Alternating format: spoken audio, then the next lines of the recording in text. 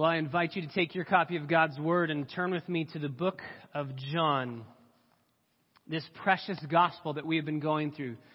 John chapter 6 is where we are.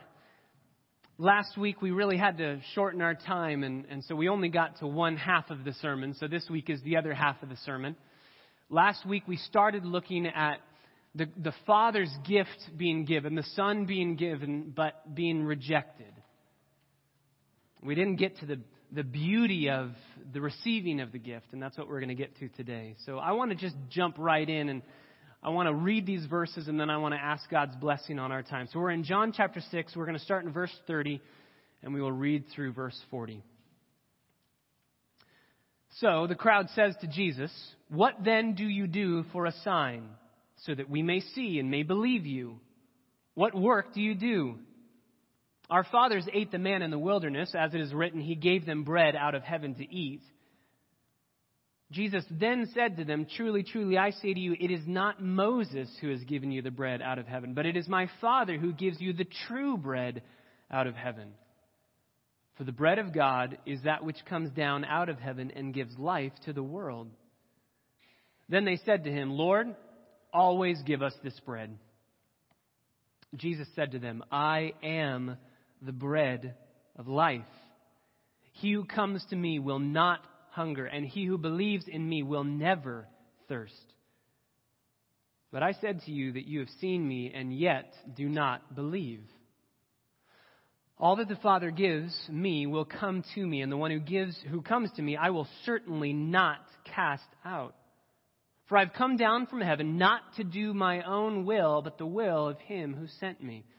This is the will of him who sent me, that of all that he has given me, I lose nothing, but I raise it up on the last day. For this is the will of my Father, that everyone who beholds the Son and believes in him will have eternal life, and I myself will raise him up on the last day." Father, what a rich passage. I pray that your Spirit would clarify these words, the words of our precious Savior this morning for us. God, give us the gift of illumination so that we would see and truly see, not being like these crowds that though seeing they didn't see, though hearing they didn't hear. God, make us those that would see and perceive and believe. May we behold the glory of God in the face of Jesus Christ this morning as we see him speaking and we see his beautiful plan of redemption. So open our eyes, God, please.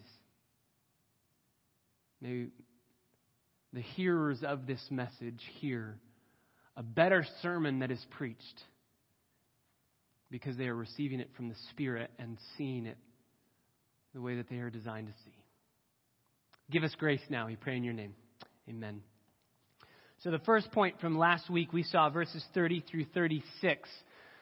The Father's gift being rejected. The Father has given a gift, and that gift is his Son, and his Son is being rejected. How is he being rejected? Verse 30, let's just summarize where we were last week. Verse 30, they say to him, to Jesus, after the feeding of the 5,000, after the walking on water and jumping back into the boat, after everything that had happened the day before, they're there on the seashore again saying, "Please do this miracle for us." And Jesus is saying, "You don't believe me for me. You want me for what I have to offer you. You need to just take me." And so they say, "Well, prove to us that we should just take you. Give us a sign. What sign are you going to perform that we may see and believe?" If I was Jesus, I would immediately say, well, the sign that I just did, I fed over 20,000 people. But they're asking, and it clarifies in verse 31, they say, well, Moses gave us bread out of heaven constantly. It was every day for millions of people. So the sign that you performed yesterday was great, Jesus, but the sign that you need to perform is going to be greater than that. It needs to be every day for millions of people, not one day for 20,000 people. And Jesus gives them 2 denials and 1 affirmation in verse 32. 2 denials, 1 affirmation. He says, no, it wasn't Moses that gave you the bread. It was God. God gave you the bread. It wasn't Moses. And the manna is not the issue. The manna isn't the issue. That's the second denial. You're terminating on the manna and saying, just give us bread. I just want God for what he can offer me. And Jesus says, no, it's my Father who gives you the true bread. So it's not manna that you need to be terminating on. You're missing the point. And the amazing affirmation is that my Father gives the bread which comes down from heaven and gives life, verse 33, to the world. This is to everyone. It's an offer that's free to everyone. Come and eat of this bread. The crowd still don't get it, verse 34. And they say to him, Lord, always give us this bread.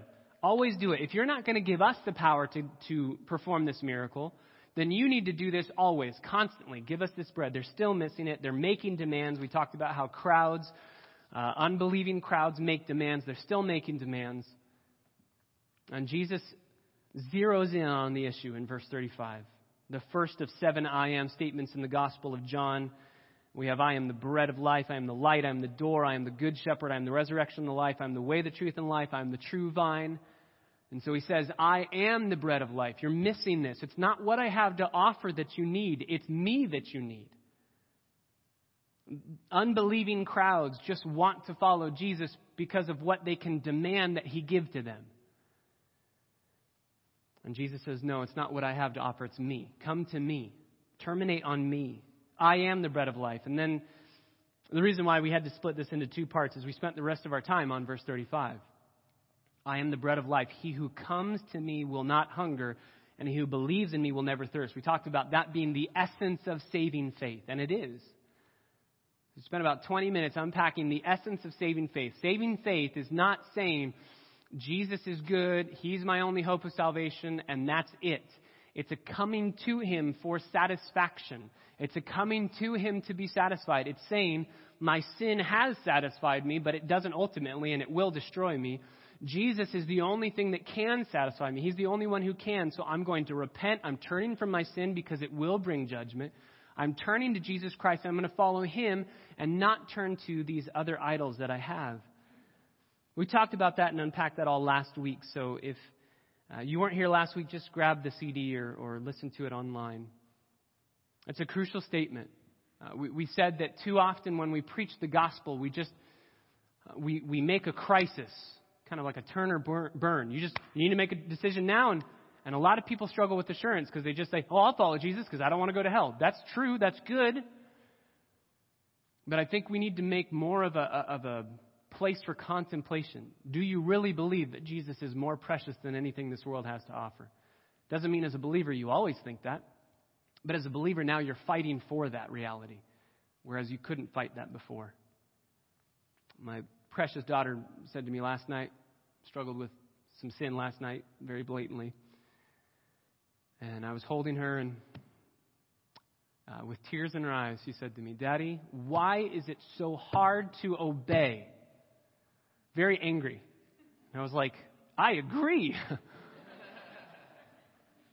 I said, you know what? It's actually harder for you than it is even for me, because you don't even have a new heart. Your heart can only love sin.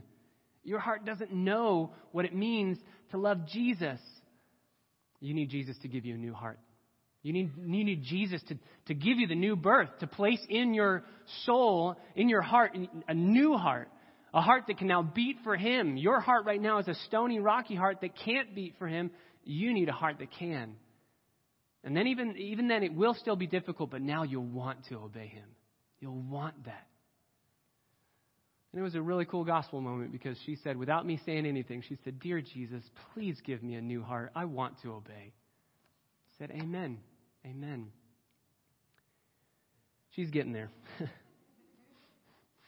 You who know her know that she does struggle to obey. Bless her little heart. So, verse 36 sums it all up. Jesus says, I say to you, instead of you coming to believe in me for saving faith, you have faith in me. We talked about the 2 types of faith. This whole book, over 90 times, John uses the verb believe in this gospel. This book is all about believing, and he always gives us 2 categories, unbelieving believers and true saved believers. He's always giving us those 2 categories. John chapter 2, end of John 2. Jesus was not believing in those who believed him because he knew their hearts. He knew that they were not truly saved. So what sets those 2 people apart? It's this verse. It's the way that you come to Jesus. Are you coming to Jesus demanding things from him? Are you coming to Jesus saying, I want some of you, but I also want my sin? Or are you coming to Jesus saying, I don't want any more sin, and I don't need the things you have to offer me. I'm not demanding that of you. I want you. And we talked about how when you're first saved, it's I don't want to go to hell, and thank you, Jesus, for saving me. And as you grow in Christ, it's now I'm glad I'm not going to hell, but I want to get to Jesus. I want to be with him. So that was all last week. Verse 36, he says, but you don't do that. You crowds are not doing that. You have seen me. You see the signs. You see the bread. You see me, but you don't believe. And this is where there's a crisis for Jesus. There's a crisis for him and a question based on his statement. If he's doing all of these miracles, he's performing all of these signs and wonders, and yet no one is believing, then is his mission, being sent by the Father as a gift to the world, is it a failed mission? Did he fail? He's doing all of these things, but no one's receiving him. This brings us to point number 2, which is point number 1 for our intents and purposes this morning. How do you receive the Father's gift? Receiving the Father's gift. So we see rejection. That's clear. We understand what that looks like. Now we're going to talk about receiving the Father's gift. And this is why I believe Jesus goes where he goes. He says, you guys don't receive. You don't believe, you don't receive, you aren't saved. And it would be a great question to then ask, if some can see Jesus, if some can see his miracles, see his signs, and yet still not come to saving faith, does that not suggest that his mission is in some way, shape, or form a failure? The answer is very clearly in these verses. However many people won't believe, God's saving purposes cannot be frustrated. They cannot be frustrated. Jesus' confidence in the success of the mission, God the Father sent the Son for a purpose, and Jesus' confidence in the success of that purpose being accomplished does not rest in the potential for positive responses from the crowds based on his oratory skills or based on his miraculous power. It is based on the fact that the Father will bring those whom he has chosen, and that cannot be thwarted. F.F. Bruce says it this way: men's blindness cannot frustrate the saving work of God. God is at work by his grace in the world, and those who come to Christ come to him by, and he calls it the sweet constraint of that grace. So let's pick it up in verse 37, and I hope to unpack that to you. I hope that you can see that clearly, because again, if anything that I'm saying you cannot see for yourself in this text, then you should not take it. You need to take what the Bible says, what God says clearly in his word. It's not thus saith Patrick, it's thus saith the Lord. Verse 37. So you don't receive, you don't see, but all that the Father gives me will come to me. And the one who comes to me, I will certainly not cast out. The beauty of this verse is so, we could stop here. This verse is so magnificent. If you are a believer, Jesus is telling us how we got that way. Jesus is telling us how you got saved. Here's the more amazing thing. You don't even have to know that. You don't even have to agree with this. There are many people who disagree with what this sermon is going to be all about based on these verses. I believe that it's here, and I believe it's all over Scripture. We're going to talk about it. You don't even have to believe it, but it is what happened. If you're saved, this is what happened. The Father gave you to Jesus as a gift in such a way that you would never be lost. A lot of people say, excuse me, I don't like that. Where's my freedom in that? Where's my freedom to choose? Well, I would say two things. First of all, you were never free. Ephesians 2 tells us that you've always been a slave to sin, so you've never been free. You could never have the freedom to choose Jesus. That's impossible. So, number one, you are not free as an unbeliever to choose Jesus. It's impossible for you to do that. Number two, when God does open your eyes and you see the slavery of your sin, it's unmasked. The veil is pulled back, 2 Corinthians 4:4. You see Jesus clearly for who he is. You see the gospel. You see your need for a Savior. You see Jesus as the bread of life, and you go to him. God opens your eyes, and you're free to choose Jesus at that moment. And you will. You will. Look at what he says. All that the Father gives to me will come. It's not that the Father says, hey, here's somebody I want to save, and the person who's walking to Jesus somehow gets lost. I don't know where I am, and keeps walking the other way. No, they will come. If the Father gives them, they will come to Jesus. So you never had freedom beforehand. You were a slave of sin. And then if you are saved, you had freedom for just a tiny second to choose Jesus, but there was no way you could ever not choose Jesus, because if God opened your eyes, he was going to send you to Jesus. If the Father opens your eyes, you're going. You're going. You will come. Now, why is this important to know? This is important for a number of different reasons, but in context here, verse 37, there is assurance. One of the reasons why I love this doctrine is, number one, it's biblical, but number two, I love it because it gives me assurance.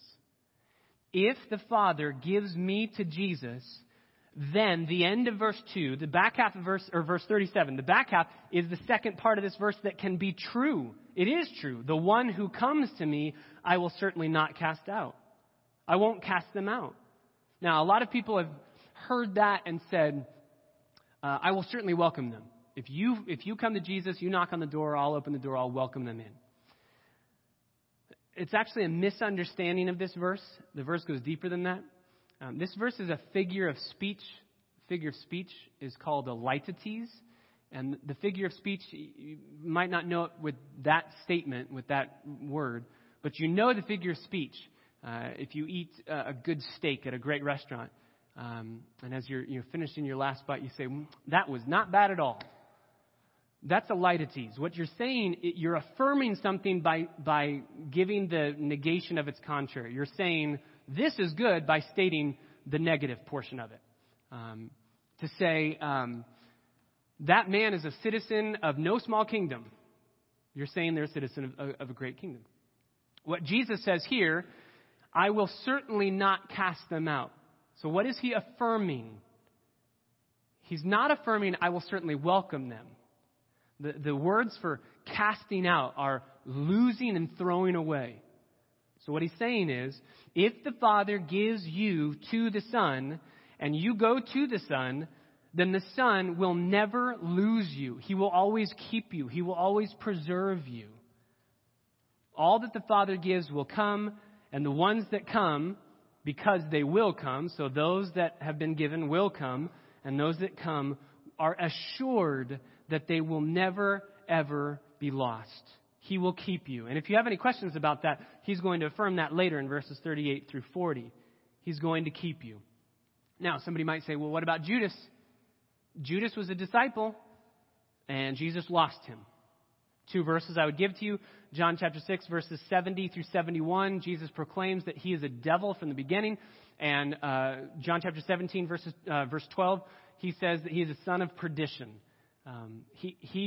Jesus knows he was never given by the Father. So therefore, there's no promise of assurance with Judas. He's never been given by the Father to Jesus, so therefore no promise of assurance. Jesus never loses one of his own. And that, the promise of assurance that is all through the pages of Scripture, is hinging on the gifting of the Father. If the Father doesn't give you as a gift to Jesus, if you got to Jesus on your own, then you can walk away from Jesus. But if the Father's the one who said, hey, you're going to go to Jesus, then Jesus, you have the promise and the assurance that Jesus will preserve you. He will keep you, and he will never lose you. Verse 37, actually this whole section, Jesus is going to say in verse 40, this is the will of my Father, that everyone who beholds the Son and believes in him will have eternal life. So you need to behold, you need to believe, you need to come. Verse 35, you need to come and eat. Jesus' words, as always, are beautiful and precise. The question is always asked. This is probably a question I get more often than not. Did I choose God or did God choose me?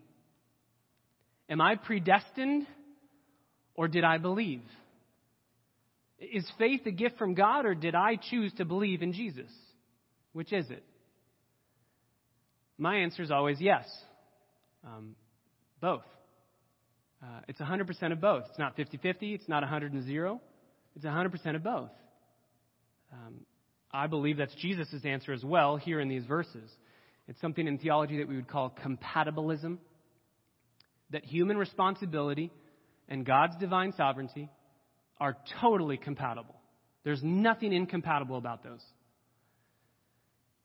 D.A. Carson says it this way: John is not embarrassed by this theme of predestination or calling or election because, unlike many contemporary philosophers and theologians, he does not think that human responsibility is thereby mitigated. Thus, he can speak with equal ease of those who look to the Son and believe in him. This they must do if they are to enjoy eternal life. You have to do that. It is your human responsibility to do that. But this responsibility to exercise faith does not, for the evangelist, and I believe for Jesus as he's speaking, make God contingent. So in short, God is quite happy with the position that theologians call compatibilism. The question is not, do we have to believe in Jesus? Do we have to choose him? Yes, we do. That's biblical. The question is, how can we choose him if we're slaves to sin?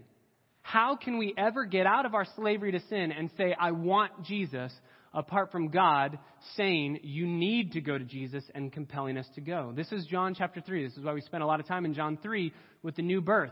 What did you contribute? How did you contribute in any way to your physical birth? You did nothing. You just brought pain and suffering to your mothers. You did nothing. So it is with spiritual birth, with salvation. You do nothing. God says, I choose to love you. I choose to save you. And now you choose Jesus because God wills that it be done. So Jesus says that. All that the Father gives to me, verse 37, will come to me. And the one who comes, so the Father has to give you, and you have to come. And you will come, and you will be kept forever. This is a gift from God. Faith is a gift. Salvation is a gift. This is found all over the Bible. But let's just stay in John. Just go to John chapter 8, verse 45. John chapter 8, verse 45. Just a couple verses. Jesus says this: because I speak the truth, you do not believe me. Which one of you convicts me of sin? If I speak truth, why do you not believe me?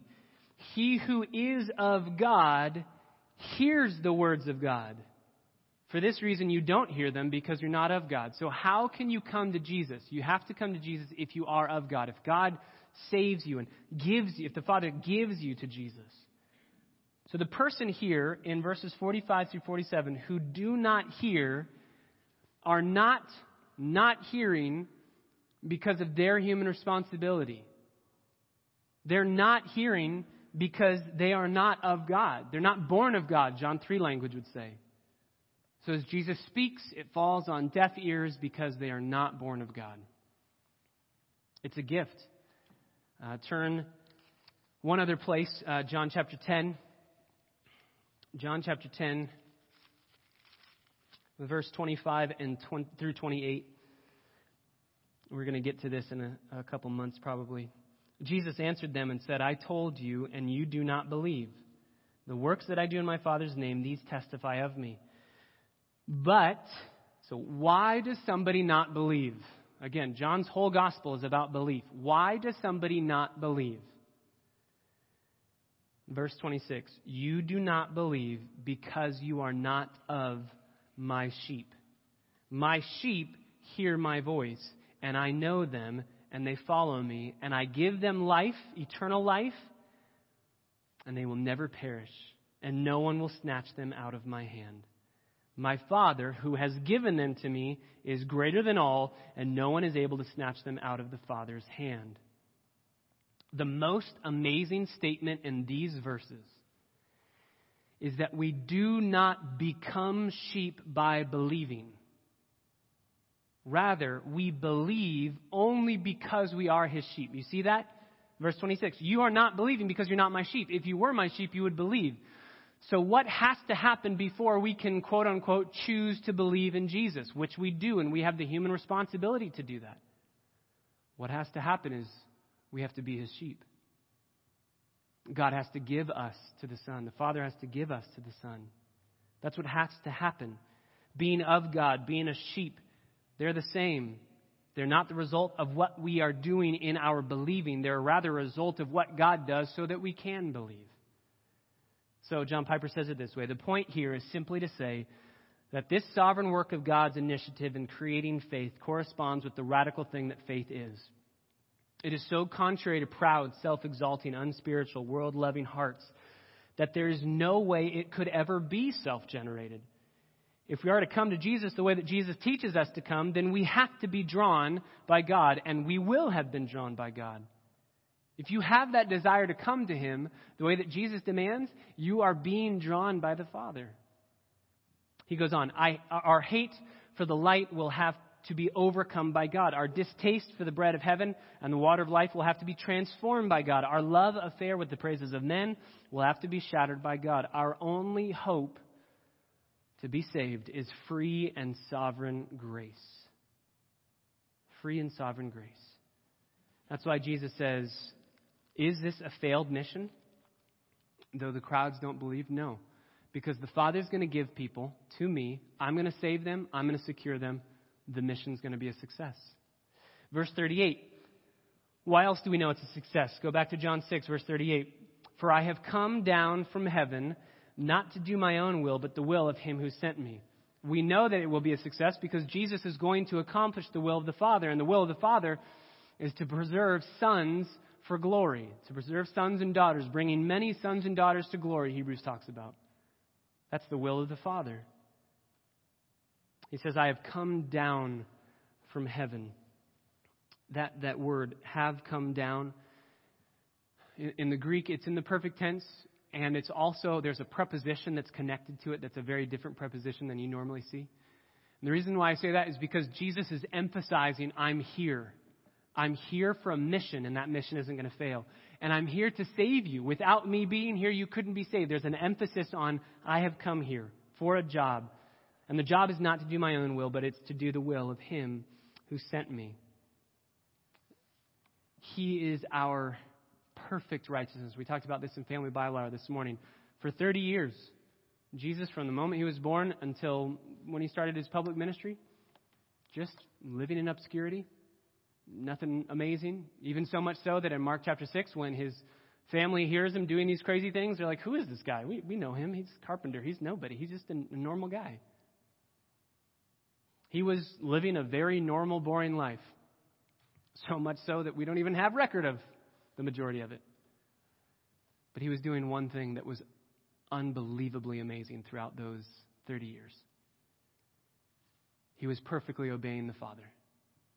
He never once disobeyed His parents, had a bad attitude. He never once disobeyed. And the reason why we need to know that is because that perfect record of obedience is our perfect record of obedience.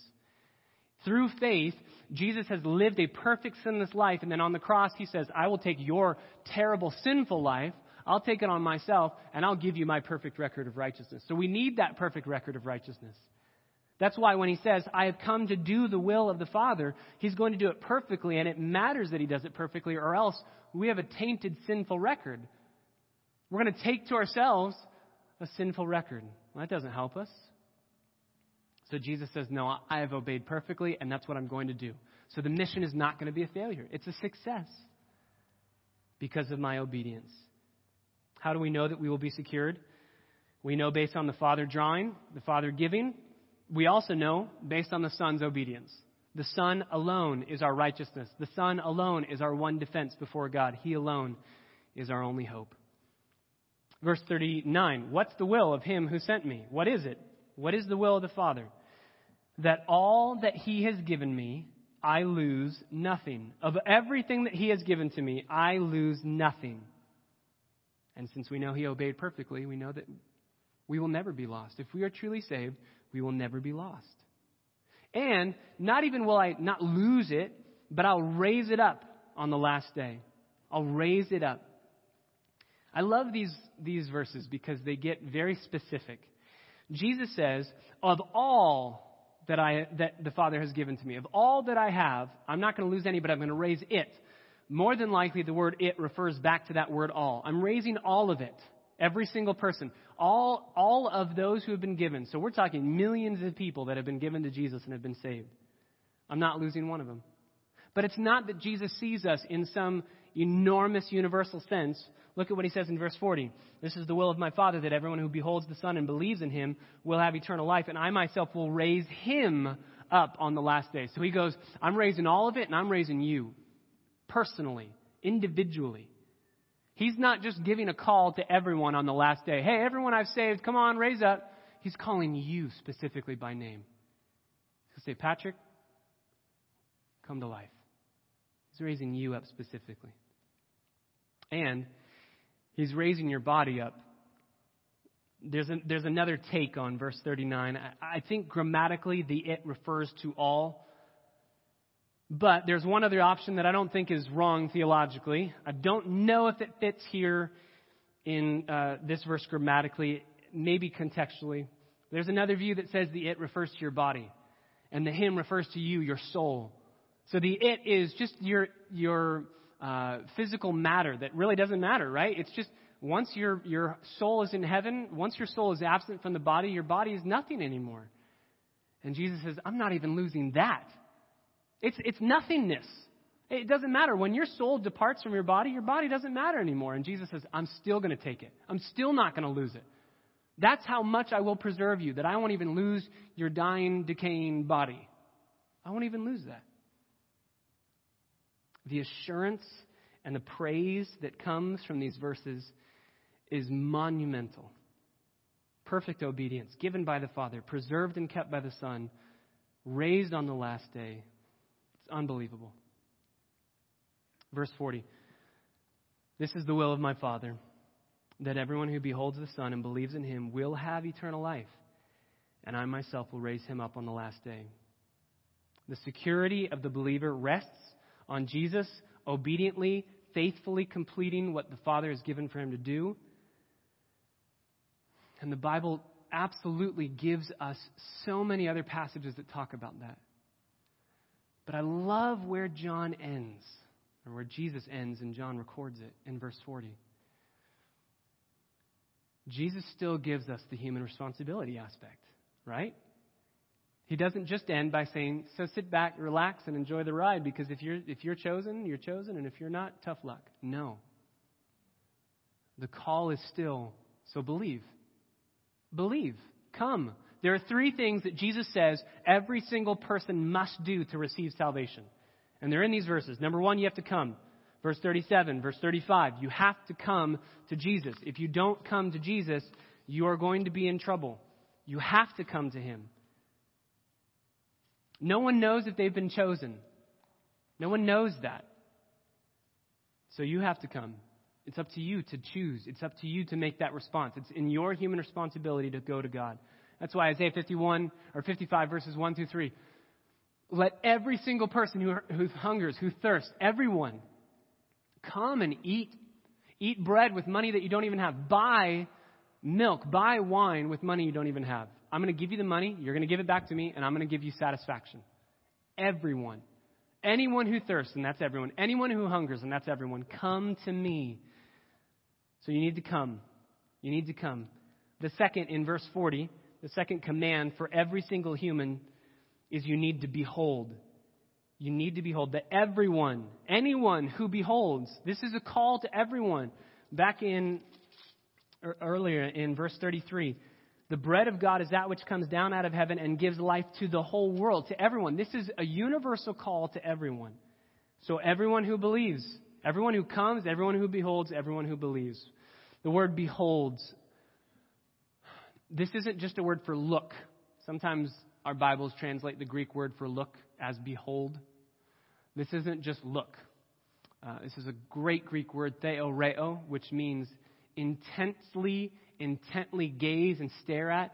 Ponder. Of the picture of somebody kind of doing this. Just looking, gazing, trying to figure out what's happening. That's what this word is. Look intently, stare, figure something out. Contemplate, right? Don't just come to a crisis moment, okay, I need this. No, contemplate. Is he really who he claims to be? Is he really worth following? Will he really satisfy all my needs? Will he really take care of me?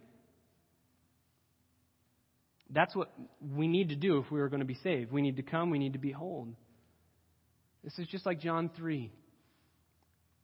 Beholding Jesus lifted up, just as Moses lifted up the serpent on the stake. So too Jesus was lifted up. And what did the people that were healed when the serpent was lifted up, what did they do? They looked. They looked. What are we supposed to do? We need to look. And just as the snake is a perfect representation of how the curse was even brought into the world, Jesus became a curse for us on the cross, that if we stare at him and behold him, we will be saved. We need to come, we need to behold, and finally, verse 40, number 3, we need to believe. We need to believe. And obviously, this is what John has been all about. This is the theme verse of John. This is what's on the banners here. This is everything. What is true saving belief? And we've looked time and time again at what it isn't. Obviously, it's not thinking that Jesus is amazing. Obviously, these crowds thought he was amazing. So it's something more than that. It's coming to Jesus. It's eating. It's drinking. It's being satisfied by him. It's believing in him that he is the bread of life that can satisfy all of your needs, that he will quench every thirst you've ever had. That's what we must do. That's what we must do. How is that done? This is human responsibility, and this is God's sovereignty and salvation. We need to do this. How can it be done? It can be done if the Father gives you, the Father calls you, if the Father establishes you. That's how it can be done. That's how it has to be done. So, as we conclude here this morning, just the second part of our sermon from last week, summing up these 2 points.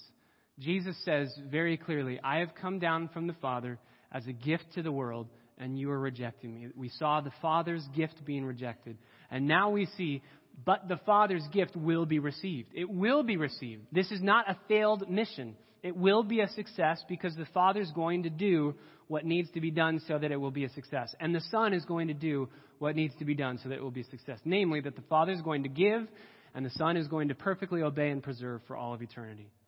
So, if we can sum up these 2 points the way that we did last week, we could say it this way. In the first section, verses 30 through 36, God's gift of Jesus to these crowds is not received and is lost. But in the second, verses 37 through 40, God's gift of his people to Jesus is received, and they are kept forever. Or another way to say it is in the first section, verses 30 through 36, it describes the apparent failure of God sending his Son to give eternal life. In the second section, 37 through 40, describes the invincible success of God's purpose to give eternal life.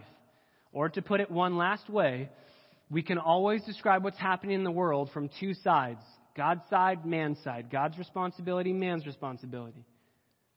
So, in verses 30 through 36, we are seeing things from man's side. They're saying, I will not come, I will not behold, I will not believe, I am rejecting.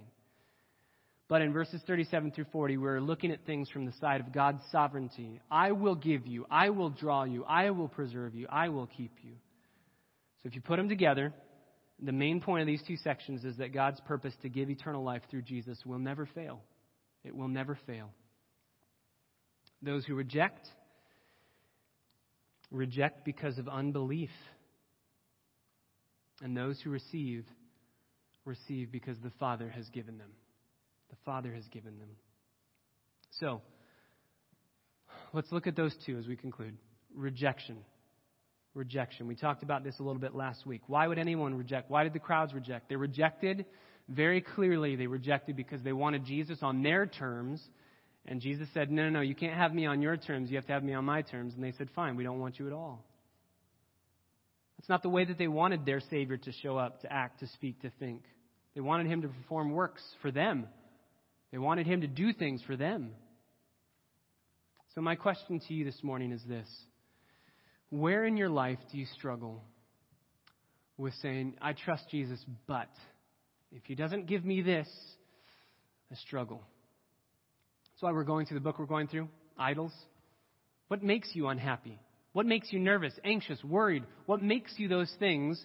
Those are the idols that are still in your heart. Doesn't mean you're not saved. It means that you have a struggle with unbelief, as we all do, and we will until we see Jesus face to face. So let's fight hard against that.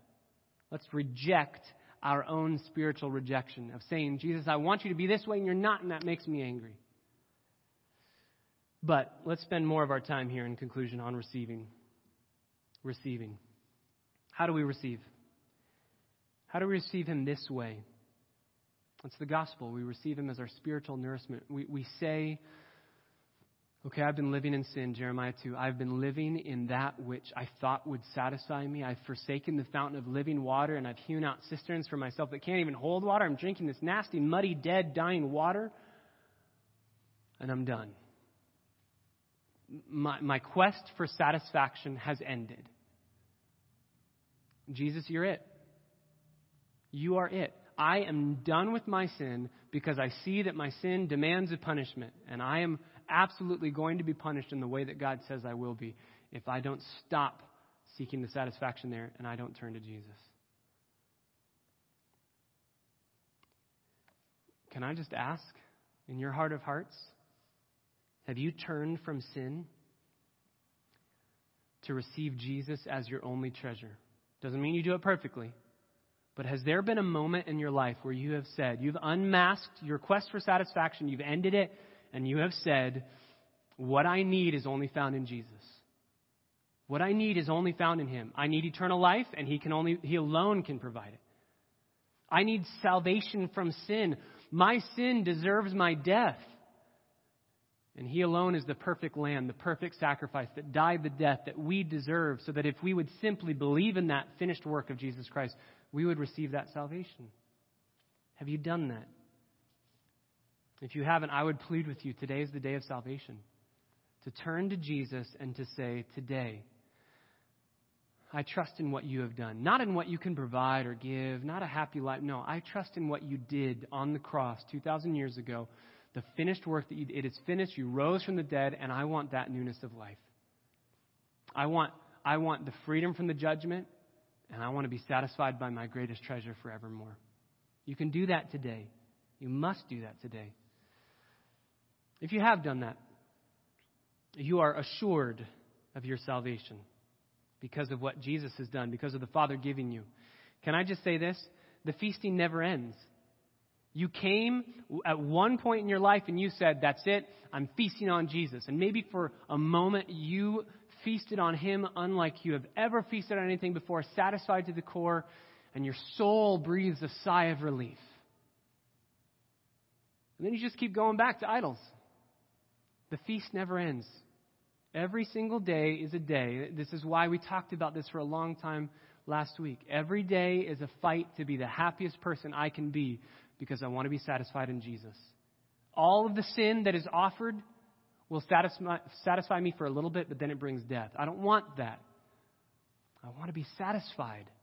And Jesus says, you come to me, you'll never hunger. You come to me, you'll never thirst. Never thirst. So, if you say this morning, man, I want that.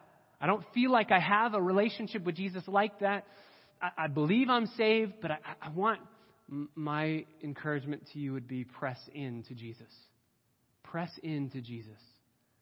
Wake up in the morning and open His Word, not as a duty, but as a delight to be satisfied beyond your wildest imaginations. Press into Jesus. He's got you. He's never going to let you go. He's never going to lose you. I love these verses. They're John's form of Romans 8:30. The ones that God foreknew, He predestined to become formed in the image of His Son, and those who He predestined, He foreknew. Those He foreknew, He called. Those He called, He justified. Those He justified, He glorified. It's as good as done. You will be glorified. He's not going to lose you. He's not going to lose you. Secondly, the question that's asked a lot. How do you know if you're saved? How do you know if you're called? This is saying, I can't be saved unless I'm called. So let's jump from the saved part to the called part. How do I know if I'm called? You don't know. You don't know.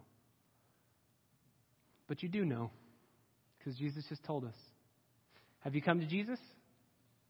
If you've come to Jesus, you were called. If you've come to Jesus, you've been called. And if you've been called, you have the assurance that He's going to keep you. He's going to keep you. Turn to 1 Thessalonians chapter 5. 1 Thessalonians chapter 5, verses 23 through 24. Very, very helpful on this. Now may the God of peace Himself, so Him alone, Himself, sanctify you entirely, and may your spirit and soul and body be preserved complete, without blame, at the coming of our Lord Jesus Christ. Faithful is he who calls you, and he also will bring it to pass. He called you, therefore we are assured he's going to bring it to pass. That's exactly what Jesus is saying in John 6. He called you, so he's going to bring it to pass. There's no doubt that it's going to happen. Turn to 1 Peter. 1 Peter chapter 5. And again, these verses are everywhere in the Bible. 1 Peter chapter 5, verse 10. After you have suffered for a little while, the God of all grace, who called you to his eternal glory in Christ. So he called you. You didn't choose him. He called you. Will himself, without you, just by himself, perfect, confirm, strengthen, and establish you. He's got you. If he called you, he's got you. Philippians 1:6, he who began the good work in you will be faithful to complete it. You can rest assured. So, a lot of people then go to, well, I want to know that I was called. How can I know if I was called? You can't. But have you come? Because if you've come to Jesus, you were called. How do you know if you've been called? If you come to Jesus. The irony of this issue is that this doctrine is meant to be nothing but encouraging. Amazing assurance.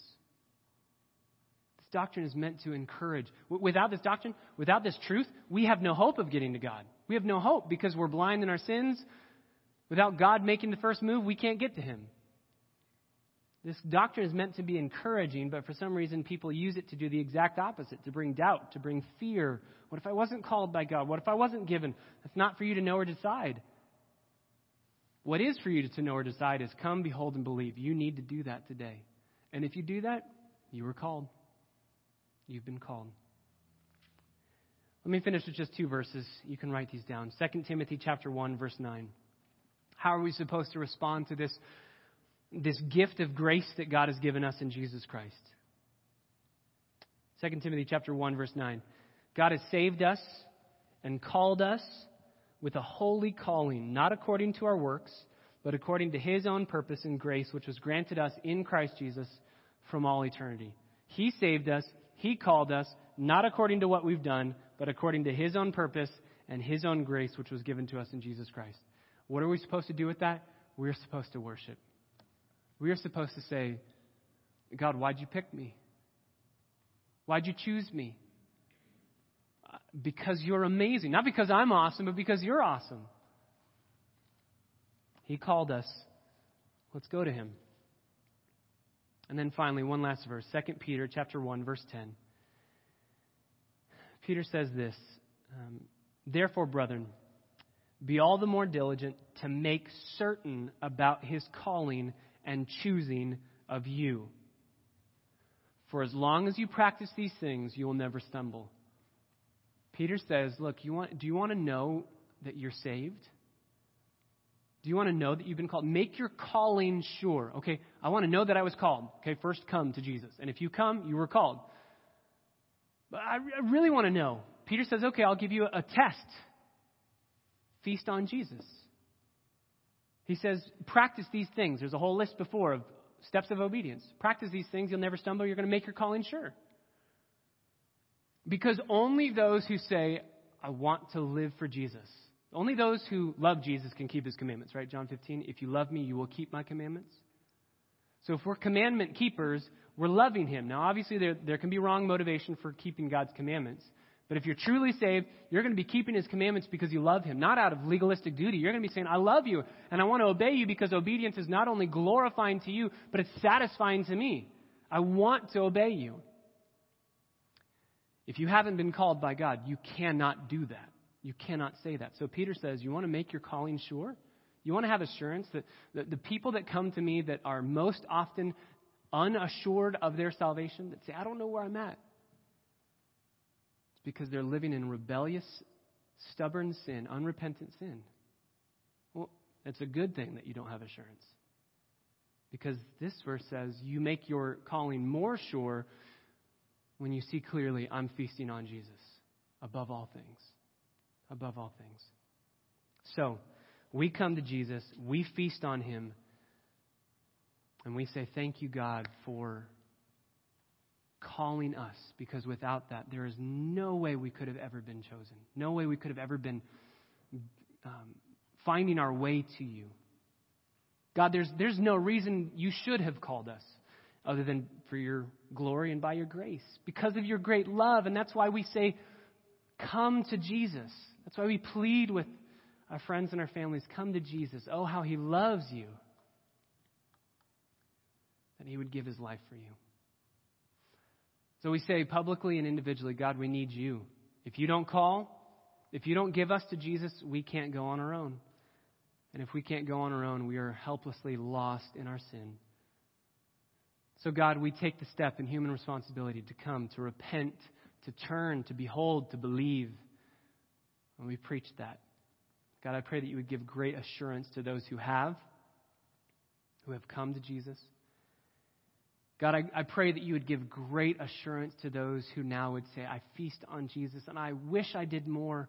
God, may there be no condemnation in people who are saying, I don't feast the way I want to.